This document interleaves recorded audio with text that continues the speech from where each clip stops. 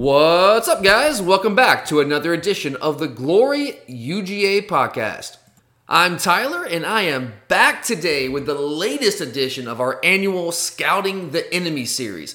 So far this summer, we have previewed Virginia, which of course turned out to be all for naught. Swear I'm not frustrated over spending all the time on that show for it to end up being for absolutely nothing.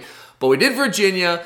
We've previewed Alabama, Auburn, and Missouri so far as part of this series. If you missed any of those episodes, they are still up and ready for you to check out, so you can kind of get a little bit of a better feel for those teams as we inch closer and closer to the 2020 college football season. But today, we are putting our focus on good old Rocky Top as we preview the Volunteers of Tennessee. Quickly though, before we do that, I want to give shout outs to Tress P, Dogs 180, and Trevor Woodworth for being the latest listeners to take the time to write some really nice reviews of our show on Apple Podcasts. Those reviews are a huge help to our podcast as we continue to try and grow and really just be able to bring you guys our brand of content. So a big thank you to each of those guys, and thank you again to everyone else who has taken the time to rate and or review our podcast over the summer. Not only is that incredibly humbling for us, but again, it has tangible benefits in the form of really just kind of helping us increase the number of listeners that we have. And of course, when you run a podcast, that's kind of a big deal, right? And as we enter September and move closer to this 2020 season, we're really trying to kick into overdrive in terms of kind of raising awareness of the show and gaining as many new listeners as we possibly can. And ratings and reviews on Apple Podcasts, believe it or not, they actually help us a lot with that.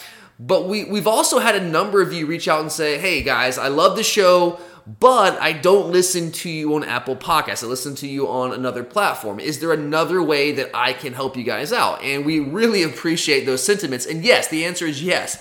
Absolutely, there is. A big and very simple way that you can help us is just by kind of helping us spread the word about the podcast. Now that we're entering the 1 month countdown, here we are, guys. It's hard to believe, but we're less than a month away from this 2020 season. And this is when attention really starts to turn back towards college football. We just had the glorious opening weekend of college football, the one game with Austin Peay and Central Arkansas, which I'm sure most of you probably caught at least part of, which was it was awesome. Like, in any other year would I watch that game? No, because I have other games to watch. But man, for one night, like, that was the center of my life. It was a beautiful thing, man. It was glorious. So college football is technically already back, and the Georgia football season, the SEC season, is just a couple of weeks away, just around the corner. So tell your friends, tell your family, your coworkers, anyone and everyone about the show. Encourage them to just give us a try. Spread the word on social media. You guys can follow us at glory_UGA if you don't already do so. Like, retweet, all of that kind of stuff. Every little bit helps. So thanks in advance for all that, guys. We really do appreciate it. But let's go ahead and get to the good stuff today. The Tennessee Volunteers are up today in our Scouting the Enemy series that we run each and every offseason. And Tennessee is now entering year 3 of the Jeremy Pruitt tenure. And you guys know, like, you've been paying attention all offseason.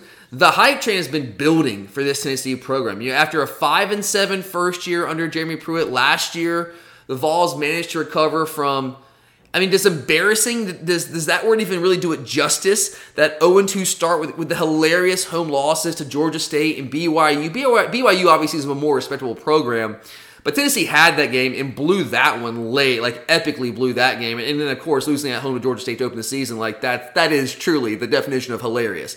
But they rebounded from that. You got to give them credit.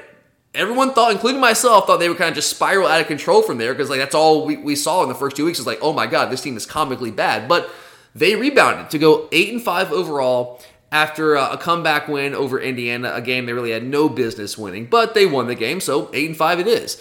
And predictably after that, the hype train has started chugging right along. It's not out of control yet like it has been for Florida and Dan Mullen for nearly 2 years now. That hype train with Florida has kind of been off the rails lately, in my opinion. But the Tennessee hype train isn't quite there yet. It's not at that level. And it isn't quite to like early Butch Jones brick by brick levels yet. But it's certainly taken off. And it's well along its way. It's chugging along.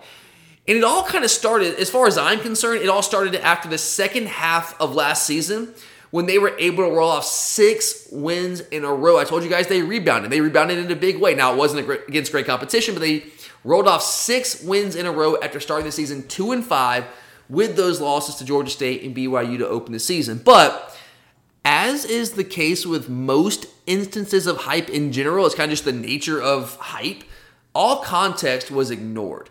Sure, yeah, they won 6 in a row to end the season, but who are those wins against? Who are they actually beating? Those wins were against South Carolina, UAB, Kentucky, Missouri, Vanderbilt, and Indiana. Only 2 of those 6 games were against Power 5 teams that ended the season with a winning record. They beat Kentucky and Missouri, 2 teams that we beat by a combined score of 48-0, by a combined score of 41-33. Essentially, 1 touchdown difference between Tennessee and Kentucky and Missouri combined. And then they had to make a miraculous comeback to beat Indiana in the bowl game, in the Gator Bowl, by 1 point, 23-22. And they won that game really because Indiana early in that game missed an extra point. Tennessee was down 2 touchdowns. They were down 13 points with, I want to say like under 8 minutes to play in that game. And yeah, they came back to win. They scored late, got an onside kick, recovered that, and were able to go down the field and score, and they won. So give them credit there. Did they improve? Yeah, they did. They did improve last year, especially as the season went along. But should wins, my question is this, should wins against teams of that caliber, the South Carolinas, the UABs, the Missouris, the Vandies, the Indianas of the world, should wins against teams of that caliber really generate the kind of hype that Tennessee has going into this season and they kind of enjoyed throughout this offseason? And then it really started to gain steam early in the summer when the Vols landed a stream, you guys remember this, a stream of 2021 commitments. And for a while there, they were actually sitting inside the top 3 in the 2021 recruiting rankings on 247. And people were coming out of the woodwork, man, pumping their chest, declaring the Vols are back, baby, right? Even old Clay Travis, you guys know him, even old Clay Travis was pumping the fake juice on social media seemingly every time Tennessee landed a new commitment because he's a Tennessee fan at heart. But of course, we're talking about May and June here. And their inflated ranking was really just a matter of numbers, as I've talked about when it was actually going on earlier in the summer. It was about quantity as opposed to quality of prospect. Heck, they had 23 players committed to be in their class by the 4th of July. I mean, guys, we have a hard 25 cap right now. They were essentially full, more or less, by the 4th of July, and more than half of those guys were 3-star prospects. Sure, there were some good guys in the class, but again, more than half of the class was 3-star prospects when it was essentially almost full. Even now, they have as many 3-stars, exactly the same number of 3-stars in this class as they do 4 and 5 stars combined. They have 12 3-stars in their class right now, and 12 4 and 5 stars combined, only 1 5-star, so basically all 4 stars there. And to kind of just give you a frame of reference, because again, I like to put things in context, so kind of give you that context, we currently have only 14 commitments to Tennessee's 24. But while exactly 50% of their 24 players are 3-stars or less, only 21% of ours, by comparison, are 3-stars or less right now. Now, once we catch up in numbers, which we will, guys, we will blow past them in the team rankings because the quality of our players that we have already landed and the guys that we are still heavily in contention for, the Marius Mims of the world, Nyland Green, Corey Foreman, Smell Mondens of the world, those kind of guys, the talent of the guys that we're landing, the quality, the ranking of those guys is just superior to that of Tennessee. It's really not that hard to figure out. I mean, anyone who has just a basic rudimentary understanding of how recruiting works and how the rankings are put together, they understood that once the big boys caught up in numbers, they would jump over the Vols because the quality of the players they were landing was, as I said, superior. And predictably, already, Tennessee has started to drop in the rankings, which, and again, guys, the rankings really just don't, I don't even look at the rankings, honestly, until about December. They don't really matter until that time because that's when guys are actually going to start putting pen to paper and signing with teams. But they are down to number 6 already after being number 2, number 3 for most of the summer. And as I said back in June, yeah, they'll almost certainly end up with a fringe top 10 class this year. Somewhere between 8 and 12 is my projection right now, which is a good class. That's a good class, but it's nowhere near an elite or championship level class. But with hype, that's what I'm saying, facts don't matter when you're talking about hype. Context does not matter. All that matters are little anecdotes that fans and talking heads can use to drive whatever agenda it is that they want to drive. And of course, if you're a Tennessee fan or if you cover Tennessee, you want to drive the idea that Tennessee is, they're back, baby, right? And if you're just a talking head in general, yeah, no one wants to hear that Georgia's just going to win the SEC East year after year after year. So yeah, it kind of drums up interest in you being able to throw out the possibility that some other team might be able to jump up and contend with Georgia for the SEC East crown. But it's not just recruiting in the future of the Tennessee program that people are jacked about. Like I get the idea that they're excited about what's going to come in the future, and I don't necessarily think that's wrong. I think they do have a bright future ahead of them. But what kind of gets me is there's been plenty of hype for them as a legitimate SEC East contender this year. I mean, just last week, Matt Leinart went on Fox's Big Noon Kickoff promoting Tennessee as a team that has, quote, a real shot to make a run for the SEC East, saying that, quote, this is a team loaded on both sides of the ball. Huh? Do they have some good players? Sure, absolutely. Henry To'oTo'o and Trey Smith are as good as anyone in the SEC at their respective positions, but loaded? Come on, man. Like, seriously? If we're talking about this Tennessee roster as, quote, loaded, then that word has lost all meaning in that specific context. I mean, talk about hyperbole.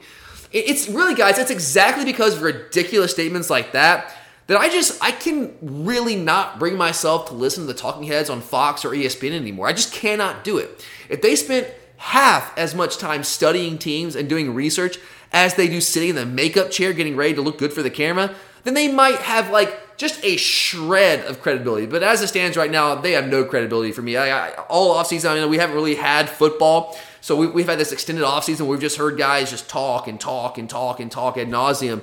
And it has just become as clear as ever for me that the vast majority of these talking heads on the mainstream networks just really have no idea what they're talking about. And I get it's tough because you have to cover all of college football, and it's really hard to go in depth with all of college football. It's just a lot to take in. I get that. But like my thing is, yeah, that makes sense. I understand that. But then don't act like you're an expert on every single player and every single team when very clearly you are not. But anyway, that's kind of beside the point. Let's get back on track here. So what I want to do today is to look beyond the hype at what this 2020 Tennessee football team really is. Are they really a contender for the SEC East crown this year, as Matt Leinart said last week? You know, beating the South Carolinas and the Kentuckys and the Missouris of the world, that's one thing.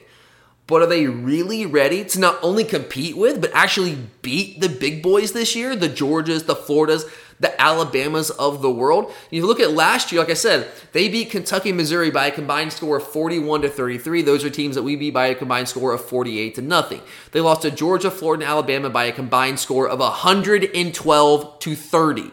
For them to be a contender this year, like a true contender, they're going to have to win at least 2 of those games against Georgia, Florida, and Alabama. Are they ready to do that? Like, they lost those 3 games by an average of 4 touchdowns each last year. Have they improved that much? Have they caught up that much ground in 1 year? Yeah, I think they're going to be improved, but like that much? Really? Seriously? We're going there right now? I just don't know what that's based off of, but let's explore that. Let's explore that in more detail, starting with the Tennessee offense. And well, we all should be pretty familiar with what they do on offense, given that our old friend Jim Chaney is running the show up there these days. You guys that have been listening for a couple of years, you know that I was never really on the fire Jim Chaney bandwagon that a lot of people were on during his years here in Athens. I certainly don't think he was the best offensive coordinator in America, and I think it's fair to say that we could have done better. I think that is fair to say. And I don't think he was worth the inflated amount of money that Tennessee paid him. I think Kirby did the absolutely right thing in letting him walk because he wasn't worth that kind of cash. Where I think Kirby messed up was promoting Coley in his stead, which is a whole nother story. But the fact is, I still think Chaney is a very good offensive coordinator. No, his offense isn't fancy. It's not up-tempo. It's not exactly modern. But when he has talent to work with, like he did at Georgia, he could produce some highly efficient offenses. Guys, we were top 12 in yards per play in both 2017 and 2018. I know a lot of you disagree with me and think that Jim Chaney was a disaster as an offensive coordinator, and you wanted him gone from like year one, which, yeah, year one was terrible. But, I mean, the numbers speak for themselves, guys. We were top 12 in yards per play in both 17 and 18 under Jim Chaney. Think about how much we could have used that guy last year. As much as you guys, some of you, I don't say everyone, but as much as some of you hated Jim Chaney, think about how much better things would have been last year if he was still our offensive coordinator. Heck, we might have found our way in the college football playoff if he was still coaching our offense last season. Because as Curtis and I have said throughout the offseason, all we had to do was beat South Carolina, and we were in the college football playoff. And I know, yeah, Lawrence Cager goes down in that game, but I put a lot of that on James Coley in that specific game. I absolutely put a lot of that on Coley there. They were playing one basic coverage against us all game long. They were playing man-free, one deep safety, and they were just press manning us on the outside of their corners, and they just destroyed us, and we had no answer for it. Coley had no answers, and that was an absolute problem. It would have been the college football playoff without that last year. There's no doubt about it. And look, I'm very happy with who we have now, because I think Todd Monken is a superior offensive coordinator with a vastly superior resume. But Chaney versus Coley, that ain't much of a contest. So, yeah, shake your head at me if you want. That's cool. But I believe if Jim Chaney has enough talent to work with, he can be a very effective offensive coordinator that leads a highly efficient offense. Because I saw him do it here. The numbers speak for themselves. But the question now for the Tennessee offense, if that's the case, is do they have enough talent on hand for Chaney to work with this year? Does he have the raw materials he needs to produce a top 15, top 20 caliber efficient offense? And we'll see. And I'm going to run through that here because I'm not sure the answer is yes. Now, year one of Chaney at Tennessee had a lot of similarities to year one of Chaney in Athens. You guys remember back to that 2016 season when it was a transition year from Rick to Kirby, and it was a painful year. Yeah, we did some good things. We ended the year on a high note, but it was a rough go for parts of that season. There's no doubt about it. And offensively, we were not very good. Now, obviously, we had a true freshman quarterback, but we were not very good offensively that year. Obviously, things took a big step forward in the right direction in 2017, 2018. But to my point, in 2016, in Jim Chaney's first year on the job as our coordinator, we were 87th nationally, averaging 384 yards per game. And last year, Tennessee was 100th nationally in total offense, averaging 366 yards per game. So they're about 20 yards off per game from what we were under Chaney in year one in Athens. Now, at quarterback, I think, when we're talking about does he have the talent to work with this year, I think the jury is still very much out there. And I think that really impacts the potential of this offense, given that that is the most important position on the field. Being elite there at quarterback can mask a lot of other deficiencies, while on the flip side, not being elite there can waste a lot of other talented pieces. And it was kind of a revolving door of sorts for them last year at that position. Jarrett Guarantano started the season as the guy who was the primary quarterback for the most of the year, but he was also benched several different times due to both erratic play and just flat out, like Felipe Franks level, actually maybe even beyond Felipe Franks level, catastrophic decision making. At times it was worse than that. I mean, that decision against Alabama where he just goes rogue and tries to the quarterback sneak and then fumbles in the end zone and they return it for a 100-yard touchdown. The game was over after that, and they were about to pull within a score in the second half of that game. I mean, that was more catastrophic than maybe anything I've ever seen from Felipe Franks. So when he got benched, it was freshman Brian Maurer who ended up getting a couple of starts against us in Knoxville. You guys, I'm sure, remember that. He got a start against Mississippi State, against Kentucky, in the Alabama game as well. He got knocked out of the Alabama game. That's why Guarantano had to come in that game. And that, of course, set him up for that famous going rogue moment that got him benched for third-stringer J.T. Shrout right after that. But Guarantano is a guy who I think actually, when you watch the guy play, when things are going well, he has a lot of talent. I don't think he has the potential to necessarily be an elite level quarterback because his decision making is just so poor and his accuracy, it is erratic at times. But he's a guy that I think they can win 8 or 9 games with, as they pretty much did last year with that bowl win, that comeback win over Indiana. I just don't think he's a championship level quarterback. He's a rhythm quarterback, and that's fine. Like once he gets settled and he gets into the zone, he can be really good. Like he was really in the zone against Missouri last year on the road and threw for over 400 yards in that game. But the issue is he is not always in that zone. He's highly inconsistent, highly erratic, has a boomer bust quality to him. Like, sure, he can go for 415 and 2 touchdowns against Missouri, but he's also equally likely to turn around the next week and go 6 of 17 for 120 yards against Vanderbilt. He's a pretty athletic quarterback, and I have to give this guy credit. If there's one thing I really need to give him some credit for, is that he is just flat out tough as nails. And I mean physically and mentally. He's a resilient guy. His first couple years on the job playing quarterback, that offensive line was an absolute disaster. He was just getting annihilated, getting beaten. Down in and down out, really. But he kept getting right back up and playing. And last year, getting kind of yo-yo, getting pulled in and out of the lineup. And Pruitt just almost assaulting him on the sideline of the Alabama game. You know, the ability to kind of bounce back after that, just from a mental standpoint, I mean, that says a lot about this guy. So I do think he is a tough dude, and that's saying something for sure. And the guy has a lot of experience. He's basically been a starter more or less for the last 2 years, kind of off and on. But I'm just not sure, when you come down to it, I'm not sure that you can trust the guy. And if you don't trust your quarterback, then how in the world do you compete for a championship? That's just something I can't wrap my head around with this Tennessee team and some of the hype surrounding them going into this year.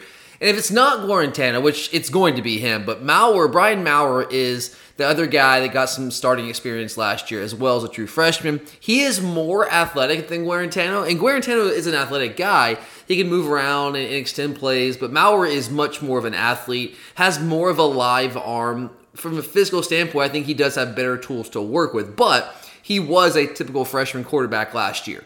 He flashed some great moments, but had a lot more of kind of the head-scratching, what in the world are you doing kind of moments. Forcing balls into non-existent windows, some really bad reads, being forced out of the pocket by like imaginary pressure that's just really not there. His mechanics are a mess, at least they were last year. And the result is that he was even less accurate than Guarantano was, and he wasn't particularly accurate himself. Guarantano completed 59% of his passes, Maurer only 46% of his passes. You are not going to win any football games, or at least not many football games, when you're only completing 46% of your passes. And I think Maurer has the potential to where he can maybe grow into a good player. He's got some tools, like I said, but I need to see some more of him to say that he can be the guy, because the limited time that I saw of him last year, you saw the tools, but you didn't really see the skill set yet to where he was going to be a championship-level quarterback. Now, if I see more of him this year and you see him start to develop some of those skills, then maybe. But right now, I don't know if I've seen enough to say that he can be that guy. Then you have true freshman fringe top 100 prospect from this past cycle, Harrison Bailey from Marietta High School, who the Vols and their fan base are very excited about. Now, he's a bigger guy. He's not the mobile guy, kind of like Maurer is, or even like Guarantano. But he certainly got the size advantage on that. He's 6'5", about 225, 230 pounds. Again, not as mobile, but has a big arm. And he had a ton of talent around him at Marietta. And had some really good moments there as a quarterback for that Marietta high school football team. But he had a ton of talent around him. He did have a huge senior year after not always maybe being as effective earlier in his career. But as a senior, man, he put up some big-time numbers. 4,000 plus yards, 50 touchdowns. But again, also had a ton of talent to work with, too. You got to factor that into the situation. But regardless, like, he's a talented guy. And he very well could be the most talented quarterback on the roster with the highest long-term ceiling. But he's still a freshman. And and sure, some freshmen, if you are a Trevor Lawrence type guy, you can come in and be the guy essentially right away. But I don't know if Harrison Bailey is that kind of guy right now. I think he does need some seasoning. I think he needs a little bit of development. But I do think he has a very high ceiling. And I think he certainly, right now, even if he might not be ready at this point, he has the highest long-term ceiling of the quarterbacks on that roster. But Guarantano is the guy. Make no mistake about it. Right now, going into the season, Guarantano is the guy. Jim Chaney basically said as much at his press conference last week, essentially saying that Maurer and Bailey are fighting to be the backups right now, which is kind of surprising to me. I'm not going to lie here. I thought it was certainly more of an open competition at this point, but that doesn't seem to be the case right now. They seem pretty set on where they are with Guarantano, but I think this backup battle could be important, because if history tells us anything, it's that Guarantano absolutely could implode again. He has that boomer bust quality, as I said, to where the coaches have to turn to someone else. So if you are the backup, obviously you are in the position to get that next opportunity, kind of like Maurer was last year. Harrison Bailey did miss the last couple of weeks with an injury, but he's back practicing now. So if he can win that backup job, there is a chance that he could maybe get his shot before this season's over and all the Vol fans go crazy over that. Now, what could be a different issue for Guarantano this year if he is going to end up being the guy and he kind of holds on to that job throughout the year is exactly who is he throwing the ball to. I think that's a bigger issue right now. 3 of their top 4 wide receivers are gone, including their top 2 pass catchers in Jauan Jennings and Marquez Callaway. Their leading returning receivers is a guy named Josh Palmer, who had 34 catches for 457 yards last year. And I think this guy is a really good player. He certainly was more of a complimentary piece to Callaway and Jennings last year. But the dude is a talented player. He's very athletic, has a good physical body, strong hands, can make some really tough catches. I think he can be a number 1 guy. I really believe that he can be.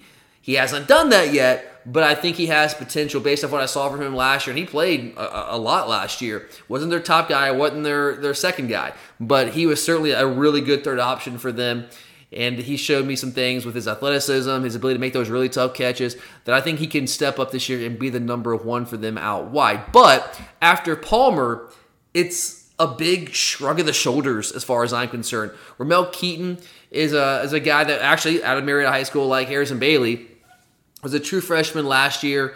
Had 104 yards receiving last year. That's it. 6'3", 195 pounds. A little slender for my liking.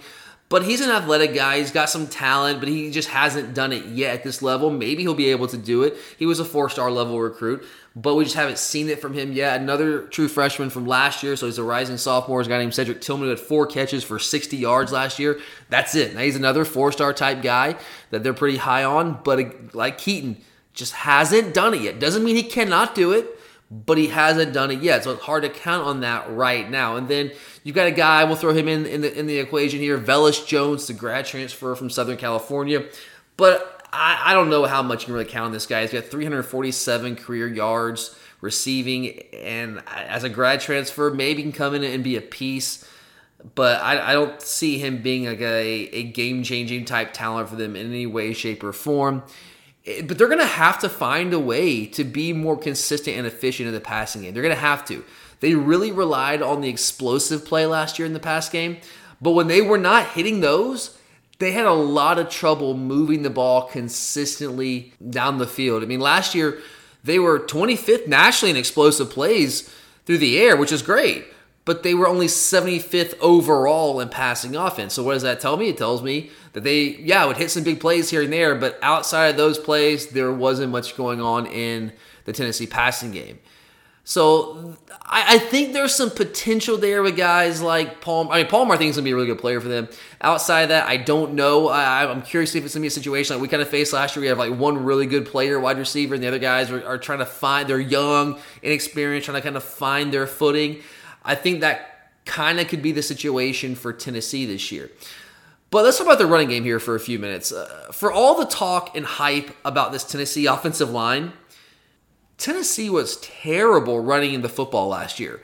And sure, certainly the inconsistencies at quarterback made it more difficult to run the ball. We kind of saw that last year. But it was really tough going for the Vols on the ground last year, which is a problem. Because if you've ever watched a Jim Chaney offense here at Georgia, which I know you have, you know that running the ball is what the man wants to do. That's the identity. Run the ball and hit play action off of it. But last year, it really wasn't working for Tennessee. They were only 87th nationally in rush offense, 85th nationally in yards per carry, 95th in first down yards per carry. So that means they're basically operating behind the chains very consistently. They were 118th nationally out of 130 teams, by the way, in explosive rush plays. There was not much going on the ground for them. So what was the issue for them with their run game last year? And I honestly don't think it's a stretch to just say everything. And let's start with the running back when I say everything. I think the issue for Tennessee last year, it's not that they didn't have talent back there in the backfield. It's just that they didn't have a feature guy. They had 3 guys that split carries, and it was kind of anyone's guess as to who was going to get more touches on a game-by-game basis. I still think the most talented running back on their roster. He was on the team last year. He's on the roster again this year. He's a rising senior now, which is hard to believe. I think the most talented back on the roster is undoubtedly Ty Chandler from an athletic standpoint. He did lead them last year in rushing with 655 yards, 4.9 yards a carry. But I've been waiting for 3 years for this guy to break out. And I don't want it to happen, but when I saw him as a true freshman, I was like, whoa, that guy is going to be really good. But it hasn't quite panned out that way. He was a big-time recruit out of Nashville a couple years back, and he's really explosive. He is certainly their most explosive running back. He was a true 4.4, laser time 4.4 guy coming out of high school. Along with that, he's got solid size. He's a good receiver out of the backfield as well. But in saying all of that, in 35 career games, he's only got 3 100-yard games under his belt. In fact, he has 20 games of those 35 games, so more than half of his games that he's played as a Tennessee Volunteer, he's had single-digit touches. Now, that's not necessarily his fault. Maybe it's his fault for not getting the job done in practice, but for whatever reason, he has not consistently been a guy they featured, although from when I watched them play, it's clear to me he is their most explosive running back. So I can't really figure out what's gone on there. I thought when he was a true freshman, this guy was going to be a big-time back, and I've liked what I've seen from him when he gets carries, but it just doesn't happen enough, in my opinion, and I can't quite figure that out. Now, the second leading rusher was a true freshman named Eric Gray, who had 539 yards on the ground, and Gray's fine. He's solid, but he's not spectacular in any one specific area. He's got good size, but not great. He does run hard. I like that about him. He's got good short area quickness, but not elite. He's got average speed. I mean, he's a high 4.5, low 4.6 guy. I think he was laser timed in high school like a 4.57, I want to say. But I do think he has really good vision. I think that's his best attribute, and that's what gets him on the field. He's a really good zone scheme runner, and Chaney runs a lot of zone blocking schemes. He's really good at finding a cutback lane. I think that's what makes him effective in that system. But make no mistake, he is not an elite back by any stretch of the imagination. But I will say he's one of those guys who's just a football player. You know what I mean? Like those guys who maybe aren't the most physically gifted, the most talented, but he just finds a way to make plays, good, solid players, and churn out some yards for you. And he was up and down as a true freshman, which, again, makes sense as a true freshman. To kind of illustrate that for you, from week 7 through 12, that 5-week span there, he had 30 yards rushing total through those 5 weeks. And he was not hurt in any of those games. He just wasn't getting a ton of carries and wasn't very productive when he did. But then, in week 13, he explodes for 246 yards at Vandy, and then closed with a solid 86-yard performance in the bowl game against Indiana. Again, in that bowl game, nothing spectacular, but just a good, solid back, showing good vision. Had some plays where, I think if Ty Chandler had the vision of Eric Gray, he might have taken balls to the house. But Gray, while he had the vision, was able to find the cutback lane, just didn't have the explosiveness to really turn it into a huge play. But it doesn't mean he's not a good back. He's a good, solid back. And based on how he ended the season, you would think he might be the starter coming into this year. But I'm sure it's going to be a battle throughout the preseason between him and Ty Chandler. Again, I think Chandler's more physically gifted, but there's more to playing running back than just being physically gifted, and that's certainly the case.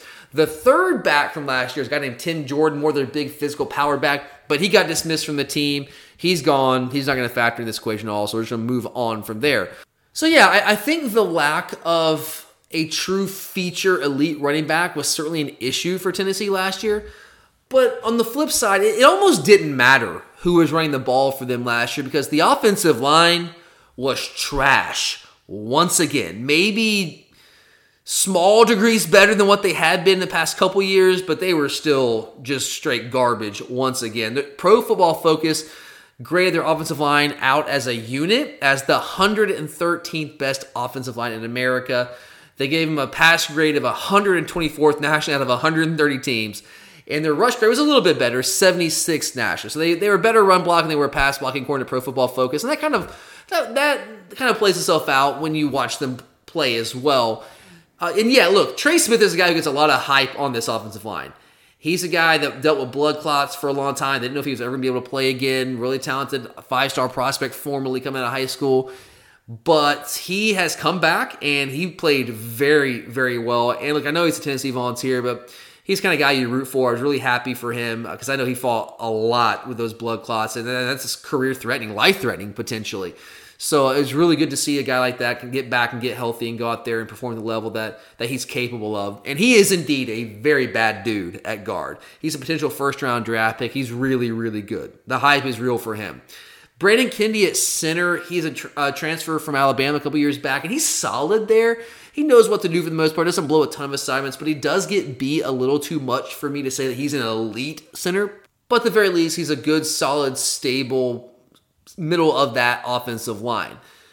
But man, the tackles were a problem last year. And oh yeah, those are the guys that so many people in the media and in the Tennessee fan base are pointing at as the reasons why this volunteer offensive line is now suddenly going to be one of the best, not just in the SEC, but maybe one of the best in the nation. Which I just can't really quite wrap my head around because it just does not at all jive with what I see when I watch them on tape. I don't see that at all.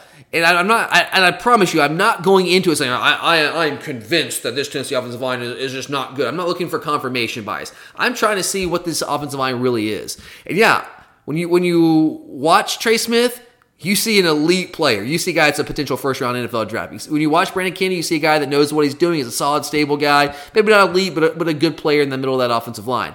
But when you watch those tackles, whew, it is not pretty. And those are the guys that they're pointing at saying, oh yeah, these guys are going to take us to the next level. And sure, like maybe it happens. Maybe that offensive line turns out to be one of the best in the country. But I got to say, if that does somehow happen, it might just be the biggest single season jump in quality for an offensive line in the history of college football. I mean that.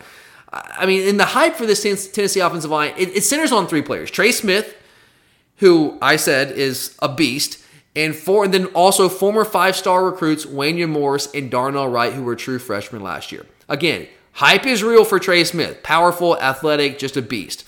But anyone who watched those two freshman tackles play last year, I mean, actually paid close attention to Wanya Morris and Darnell Wright, they know that they were an unmitigated disaster last year. Both of them. It got so bad that Wright got benched. Then they gave another shot, right? Because you still see a future for this guy. Got benched again because he was that bad. And just like one quick snapshot of Darnell Wright, he didn't start the bowl game, but he comes in early in the second half when they were down, trying to get a spark there, sure. And he gives up a sack almost immediately, and he gets pulled right back out. And I think the issue, when you watched Darnell Wright last year, he was just way too big. He was overweight. I know offensive linemen got to be big, but he was way, way too big. He was so big that he just was not moving well at all. Terrible balance. I mean, his technique was just it was a disaster. I mean, his head was down. He was constantly reaching. Doesn't have great arm length anyway. So when you don't have the great length there, you're putting your head down, you're off balance, you're reaching. It's a recipe for a disaster at right tackle, and that's exactly what Darnell Wright was. Wanya Morris on the other side played left tackle for the most part, moved around a little bit, but by the end of the year, he was kind of settled in at left tackle. He fared a little bit better than Wright, but not much. He got benched for a minute there, but they just didn't really have many other options to kind of throw him back out there at left tackle. And man, it maybe wasn't as bad as Wright, but it was still pretty bad, man. It kind of had the opposite issue to Darnell Wright. He's too small. He was last year at least, to the point that he was just getting physically dominated most of the year. And that's one of the things I always talk about when I'm talking about whether it's offensive lineman or defensive lineman, true freshman coming into the SEC. It's a man's league. I mean, you've got to be very well physically developed to be able to hold up consistently on the line of scrimmage in the SEC, and that just wasn't Morris last year. He just got dominated far too often. Now, he did move better and is more athletic than Darnell Wright, but he's still a major work in progress from a technique standpoint. And look, I'm sure both of those guys will be improved this year as they get another year in the system. But again, they just had so much room for improvement that both of those guys, Morris and Wright, would have to take Herculean leaps for this offensive line to be as good as so many out there are expecting them to be in 2020. But the bottom line for Morris and Wright both is that every ounce of the hype for them is based on the fact that they were both 5-star recruits.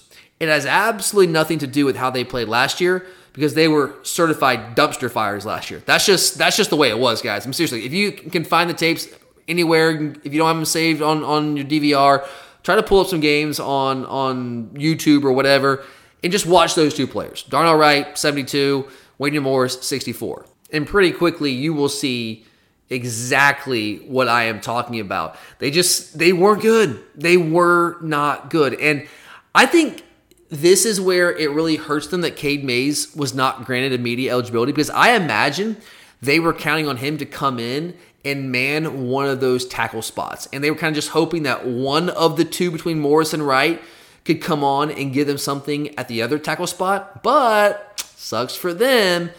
So that's the Tennessee offense. Like I told you earlier, when Chaney has talent to work with, especially in the offensive line, he can produce some really good and really efficient offenses. But I just don't see enough talent this year, particularly on that offensive line. Yes, Trey Smith is a beast, but the tackles are a problem. And you don't have Cade Mays to kind of give you a little bit of room to maneuver there, a little bit of margin for error. I don't see it right now. And sure, some of the young guys that played a lot last year will likely be improved, but they also lost 3 of their top 4 wide receivers. They're down a man at running back. So I really think all in all, it's going to be a wash for them on the offensive side of the ball. So that begs the question, is the Volunteer defense going to be good enough to carry them into contention for the SEC East crown? They were pretty good last year, top 25 good. Took a pretty good step forward from where they were in year 1 under Jeremy Pruitt, which makes sense. They were 23rd nationally in total defense, giving up 335 yards a game, 29th nationally in scoring defense, giving up just a little under 22 points a game, and 31st nationally in points per play, which is an efficiency measure that I think is really important to look at. But looking at their defense this year, well, they are certainly ahead of where their offense is. When you're talking about how much they could improve this year, how much of a step they can take forward this year, I actually think it's pretty similar to the situation that their offense is in. They certainly have young talent returning that's more experienced now, and I think should certainly take some sort of a step forward. But they're also losing some really key players as well. So I think all in all, like with the offense, it could be a wash this year defensively, with the end result being they perform at about the same level that they did last year, which was good, top 25 good. But is that good enough when your offense, I don't think it's take that much of a step forward this year, is top 25 level defensively going to be good enough for you to really seriously contend for the SEC East title this year? And I just don't know if that's the case. And when breaking down their defensive personnel, I'm actually going to start with their inside linebackers because that's where I think their best player plays, and that is Henry To'oTo'o. He's an inside linebacker from the state of California. They won a big recruiting battle, were able to get him to Knoxville. He started 12 games for them last year as a true freshman and was an all-SEC freshman. That dude is legit. He is the real deal. Just like Trey Smith is the real deal for them on their offensive line, Henry To'oTo'o is the real deal for them on defense. He's prototypical in his size, 6'2", about 225 pounds. Also has prototype speed and athleticism.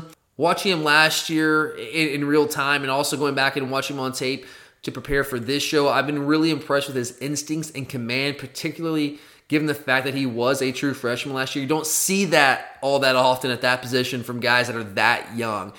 I think he has the skill set, the talent, the raw tools to be a 3-down inside linebacker. He's not necessarily super advanced with his pass coverage skills now, but he can develop that because he has the physical tools, the athleticism, the speed, all those things. He flies the ball. He's a good tackler. He does attack downhill. He's a good pass rusher as well. I think he has All-American potential. Maybe not this year, but before he leaves Knoxville, I think he has potential to be an All-American. I think he also has first-round NFL draft pick potential as well. He's a really, really good inside linebacker. I think the bigger question is the guy next to him. Daniel Batuli was a multi-year starter for them, an inside linebacker, but he is gone now. He kind of took To'oTo'o under his wing, but he has now moved on. And Batuli is one of the departing key players for this Vol defense. And the two guys vying to replace him are guys without a ton of experience. You've got sophomore Quavarius Crouch and redshirt sophomore J.J. Peterson from Colquitt County here in the state of Georgia. And Peterson's a really good athlete. I'm sure some of you are familiar with him from his high school days at Colquitt. And he's a really good athlete. But He's had some off-the-field issues at Tennessee, and he played sparingly last year as a redshirt freshman. I think he only had 11 tackles total throughout the entire year, just totally seeing mop-up duty. Quavaris Crouch, he's a guy that saw much more extensive playing time last year as a true freshman. I think he's the favorite to win that job next to To'oTo'o. He's a bigger guy at inside linebacker, more of a throwback kind of guy, honestly. The old school Alabama type inside linebackers that we've kind of moved away from, but he kind of fits that bill for them this year. He's about 235, 240 pounds. He was some of you probably remember Crouch from his recruitment. He was a really prolific running back in high school, and it was a big-time running back recruit for a while. But there's always the question of, is he going to outgrow that position? And the answer is yes, he did. But still, yeah, he outgrew the running back position, but he moves pretty well for being 235, 240 or so pounds.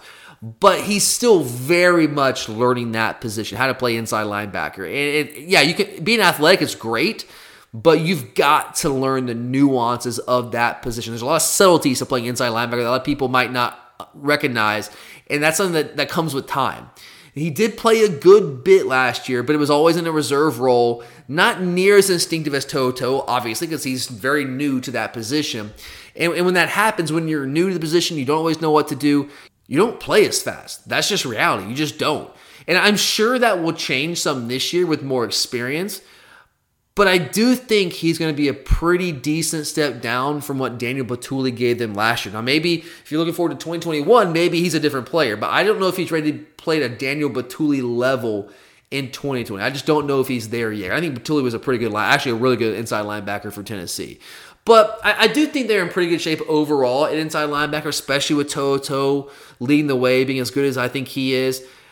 But the defensive line, however, that's another story. When I'm looking at this Tennessee defensive line and really kind of zeroing in on them, watching them play, getting ready for this show, I still don't know who the difference makers are up front for them. Darrell Taylor was that guy last year. He was their lead pass rusher, and he was, I think, arguably their best player on defense last year. But he was a second-round draft pick last year. He's on the NFL. And I don't think, at least I haven't seen evidence of them having anyone to replace him, to be nearly as productive as he was last year as their top pass rusher. Now, I mean, honestly, their leading returning sack man is their nickelback. That's the situation they're in coming into this year. Kevon Bennett and DeAndre Johnson are the leaders in the clubhouse to be their starters at the Jack and Sam outside linebacker positions respectively. But those guys combined for just 4.5 sacks last year. I don't know if they're ready to really step into the Darrell Taylor role and come close to replacing the production that he gave them. Because even when Taylor, he's one of those guys, even when he didn't necessarily get the sack, he was disrupting the place, disrupting what the quarterback was doing. He was a really good pass rusher for them. And then if you look on the interior of that defensive line, I think they're honestly just straight up pedestrian. I don't see anyone coming close to a game changer right there. Aubrey Solomon's probably their leader at the interior defensive tackle spot. But man, he was a pretty big recruit back in the day. We wanted him. He ends up going to Michigan, but he had to transfer out of Michigan because he wasn't playing there. He comes to Tennessee. There's more playing opportunity there because they just don't have a ton of guys along that defensive line.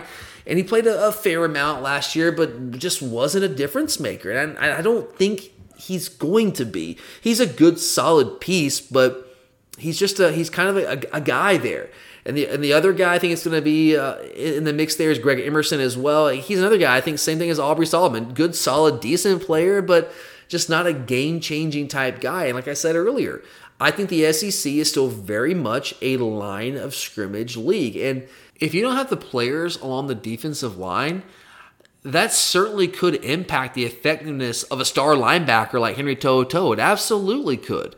So, I like their inside linebackers, but that defensive front and the pass rushers, I don't see the difference makers there right now. Maybe somebody steps up, but I have seen no evidence of the guys that are going to be their leading contenders to be those guys this year. I've seen no evidence that they're going to do that.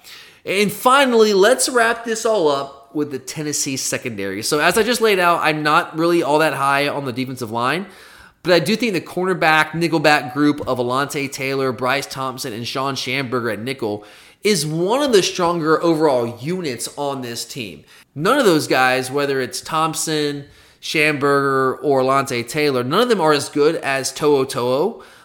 at their specific position. But as a unit, I think it's likely their best overall unit on the defense. Bryce Thompson missed the first part of last season with some off-the-field issues, a suspension, but he came back and played very well. Alontae Taylor is a guy who is a converted wide receiver. He's still learning that position, but he's gotten better each year. And I've seen enough from him with his athleticism, his fluidity, to acknowledge that he might be in for a really good junior season. Now he's got 2 years playing that position under his belt at the college level. I think he's got the tools to be a really good player out there for them. So that's a really good 1-2 punch outside. And Sean Schamberger was the guy who wasn't supposed to be their guy last year. Baylon Buchanan was the guy they thought was going to be the guy there. He ends up getting injured. Schamberger comes in there. He's a rising senior, and he played pretty well for them at that spot and looks to build on that entering his senior season. Now, safety is not necessarily as promising as what I think they have at the cornerback spots. They're really going to miss Nigel Warrior. And look, Warrior was never the superstar he was supposed to be coming out of high school. If you guys remember, there was a pretty big recruiting battle over Nigel Warrior a couple years back, but he really never quite reached that level of hype. Never at least lived up to the hype. But he did put together a really nice senior season. I think he did finally start to live up to that hype to some degree. After essentially 3 or so years as a starter. He started there for a while. And it wasn't until last year where you really started to see him kind of put it all together. But it's a little too late for him. He's gone now. And they've got a guy named Jalen McCullough, who started the final 6 games as a true freshman alongside Nigel Warrior. And I think he has a promising future. But as a true freshman, look, again, true freshman, you're still learning the position, obviously. But he did have issues in coverage at times. He's going to have to be that guy for them back there at the safety position. And this is a defense that I would absolutely attack them from the slot and up the seams, because I think they're pretty good outside, maybe not as strong at the safety position, especially if you can get a guy matched up from the slot or an athletic tight end matched up on a guy like Quavaris Crouch. I think that's a matchup advantage that you're going to win pretty consistently. So that's kind of how I would attack them. Really good outside, maybe not quite as good in coverage in the middle of the field. So looking at this Tennessee team in totality, I'm just not sure I expect a huge step forward this year. Now, that doesn't mean the program isn't moving in the right direction or that they can't recruit well enough to become a legitimate SEC East contender in the relatively near future. I just don't think they're there yet. Not quite yet. They still don't have an elite quarterback. There's too many questions at quarterback right now, and that's a position where you've got to be good if you want to win at the highest level. You just got to. If you want to beat the Georgias, the Floridas, the Alabamas of the world, you've got to get elite at quarterback. And Guarantano, I think he can be a good player. I think they can win 8 or 9 games with him. He's a talented guy, but he makes some boneheaded decisions. He's erratic with his accuracy, and I just don't know if he's that. I don't think he's that guy, to be honest. The offensive line should improve, but they still have a long way to go and are very much still a work in progress. They're going to have to replace one of the most productive wide receivers in Tennessee history, top 5 overall in receiving yards in Jawan Jennings, and of course his running mate as well, Marquez Callaway. They do have a star in Henry To'oTo'o on defense, but they're average up front in a line of scrimmage league. They potentially have a few holes on the back end. They're going to take some steps forward at some spots, like inside linebacker and I think cornerback as well. But then they're going to take steps back at other spots defensively, with the result that this team will be about what they were last year. I think that's what you're going to see from Tennessee in 2020. Again, that doesn't mean that in 2021, 2022, they can't become more serious contenders for the SEC East crown. I fully expect them to, honestly. But right now, I just don't know if they're there yet. I think the hype might be a year too early. Kind of makes me think of Texas A&M. In some ways. A&M was a team that had a good bit of hype coming in last year, had a lot of those receivers coming back, have a returning quarterback, year 2 of the Jimbo Fisher era, and people were expecting them to do some big things. Very tough schedule, but it didn't work out exactly like people wanted. They just didn't win any of those big games. I think they ended up 7-5 in the regular season, but I think that hype might have been a year early. I think A&M can actually be that team people wanted them to be last year. I think they could be that team this year. And maybe that happens for Tennessee in 2021 or 2022. Maybe they're just a year or two early with some of the hype. And look, I get it. I get the Tennessee fans wanting to hype this team up because they are so desperate for anything. They're so desperate to get back on top. It's been a long time for them. They have not won an SEC title since 1998. Last time they played for one was in 2007.